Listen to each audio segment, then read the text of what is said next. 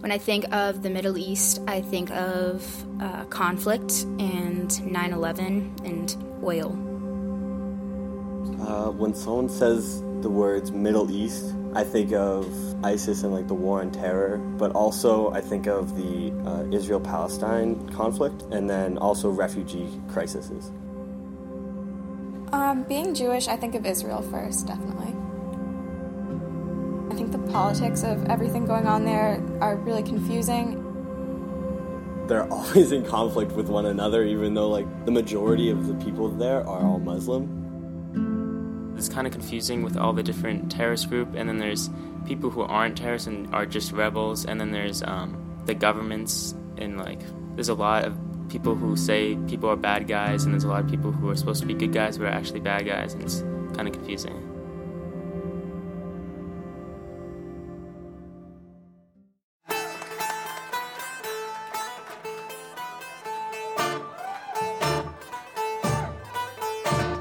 This is What Teachers Need to Know, the Middle East edition, the podcast that explains current events as well as history, culture, and social issues of the modern Middle East and North Africa. I'm Josh of Primary Source, a nonprofit that provides professional development for K-12 teachers in global learning.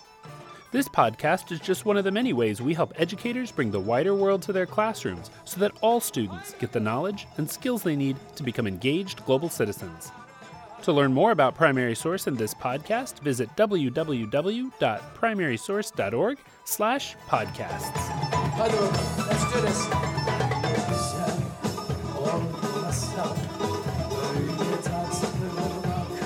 The creation of this podcast was made possible through generous support from Qatar Foundation International, a nonprofit organization that inspires meaningful connections to the Arab world by creating a global community of diverse learners and educators. Learn more about QFI at www.qfi.org. Ready?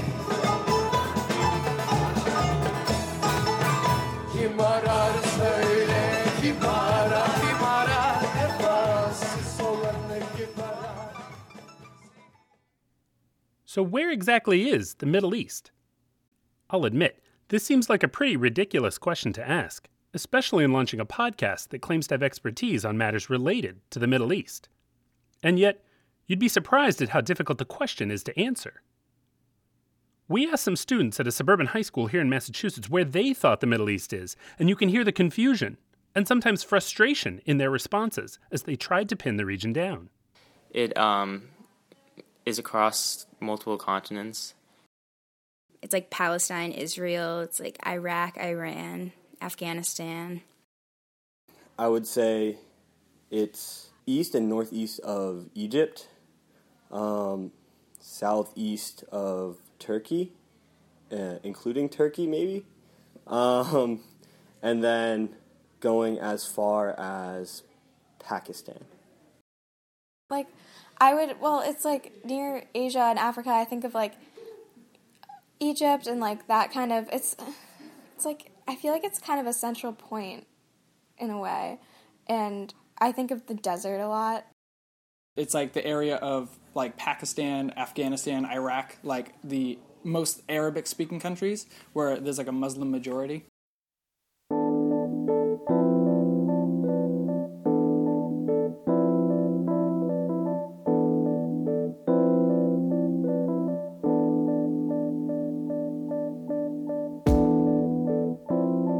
We frequently run PD programs for teachers on the topic of the modern Middle East, and I've taken to starting these programs by giving participants some colored pencils and a blank map of the world, and asking them to shade in the countries that make up the Middle East.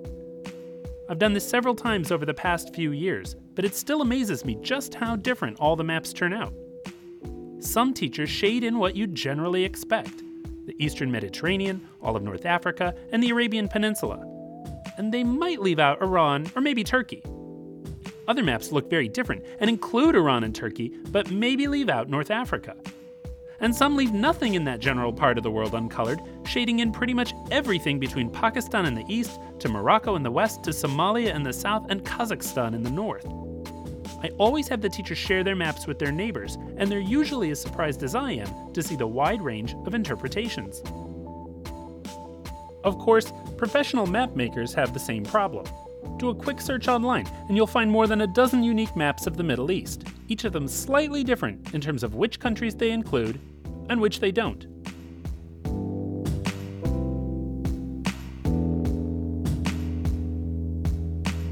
The activity is fun, and it gets people talking. It does exactly what you want a great warm-up to do. But it also highlights many of the key problems that exist for those of us who teach about the Middle East. First, how can we have a meaningful conversation about the Middle East when we're not all on the same page about where the region is and which countries and peoples it includes? This isn't just semantics. Lumping a collection of countries together under a single banner implies that, in some tangible way, the people who live there all have something in common that distinguishes them from others, even those who may live nearby. In other words, what exactly makes the people who live in the Middle East Middle Eastern? Is it shared ethnicity? Or perhaps religion? Or what about a unifying language, such as Arabic?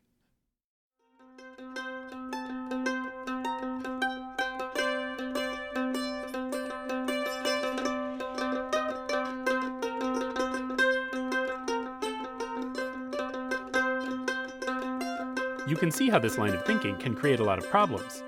Many of the people who we think of as being Middle Easterners do identify as Arabs, but there are tens of millions of Middle Easterners who do not, including Kurds, Turks, and Persians, among others. Not all Middle Easterners are Muslim either. Christians, Jews, and people of other faiths call the region home too, and some have for centuries.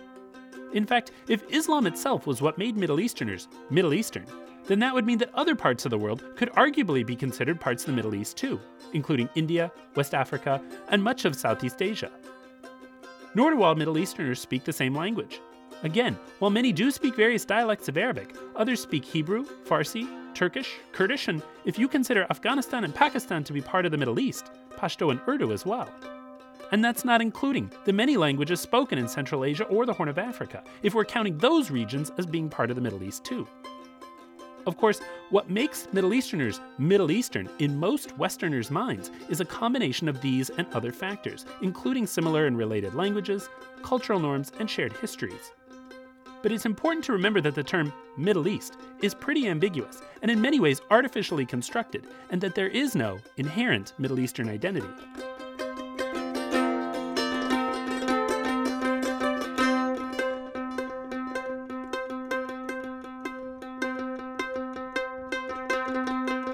This brings up a related point. By lumping countries and peoples together and calling it the Middle East, we're placing an artificial label on many millions of people who would in all likelihood strongly disagree with our judgment in lumping them together in the first place. Unlike some regions of the world that have pretty clearly defined boundaries, such as Scandinavia or Central America or even New England, the line that separates the Middle East from the rest of Africa, Europe, and Asia changes depending on who you ask. Look at the Arab world, for example. Do people living in Morocco necessarily feel any connection to people living in Lebanon or Iraq or Yemen because they all speak Arabic? Or take the country of Turkey. Turkey is a predominantly Muslim nation that was for centuries the heart of the Ottoman Empire, but is now a member of NATO and is actively seeking to join the European Union. Does this mean that Turkey is a European country? And if not, can a Middle Eastern country even be a member of NATO or the EU?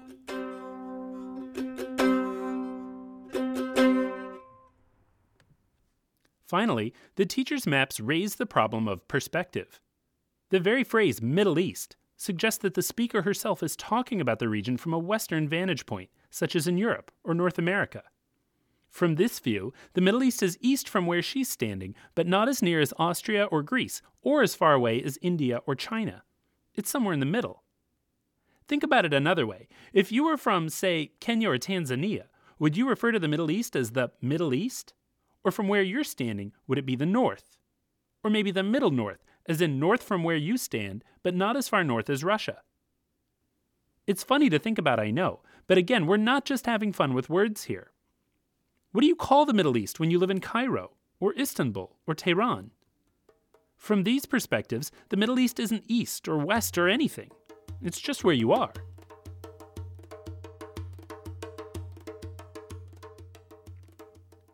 We're not advocating for a name change in every newspaper and textbook, especially since some Middle Easterners, though not all, have adopted the term as their own. But we still need to recognize that in calling the Middle East, we're often putting ourselves as outside viewers first and de-emphasizing the perspectives of people who live in the region right off the bat. This can easily contribute to misunderstandings and misperceptions about the many people who call the Middle East home.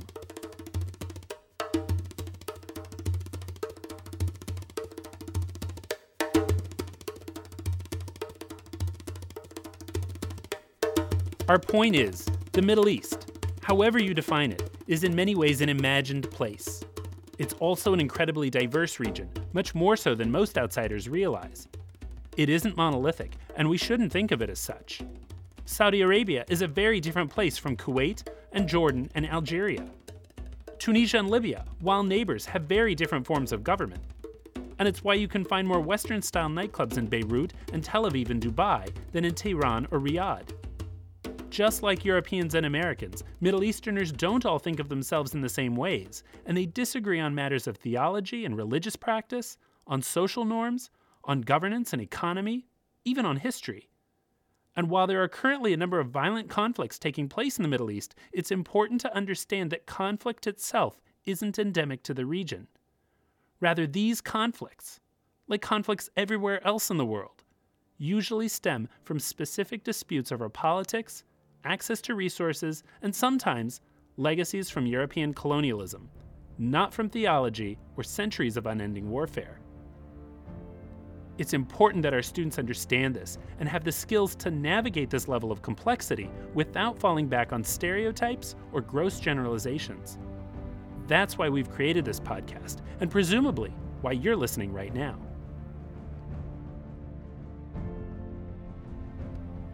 So let's get started.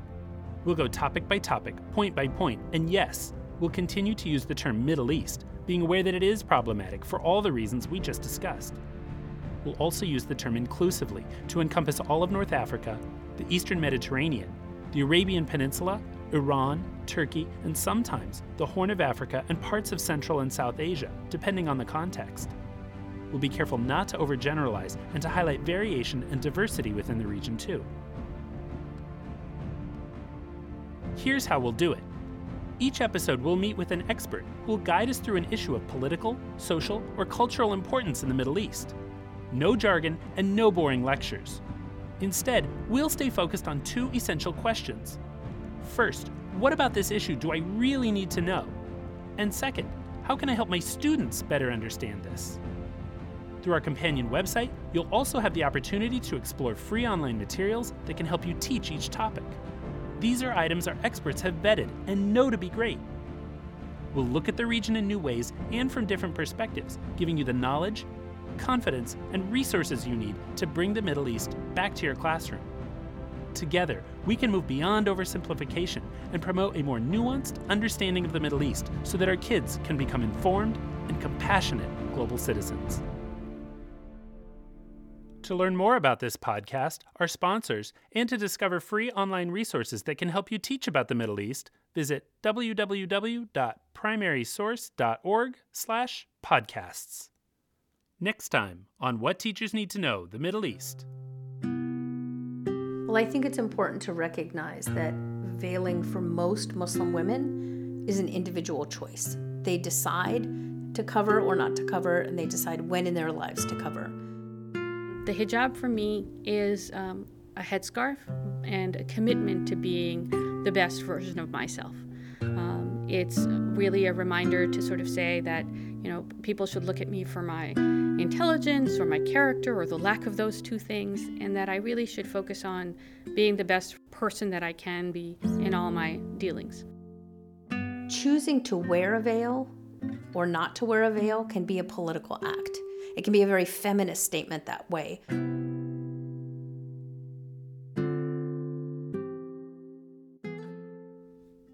All this and more next time on What Teachers Need to Know, the Middle East. Ready?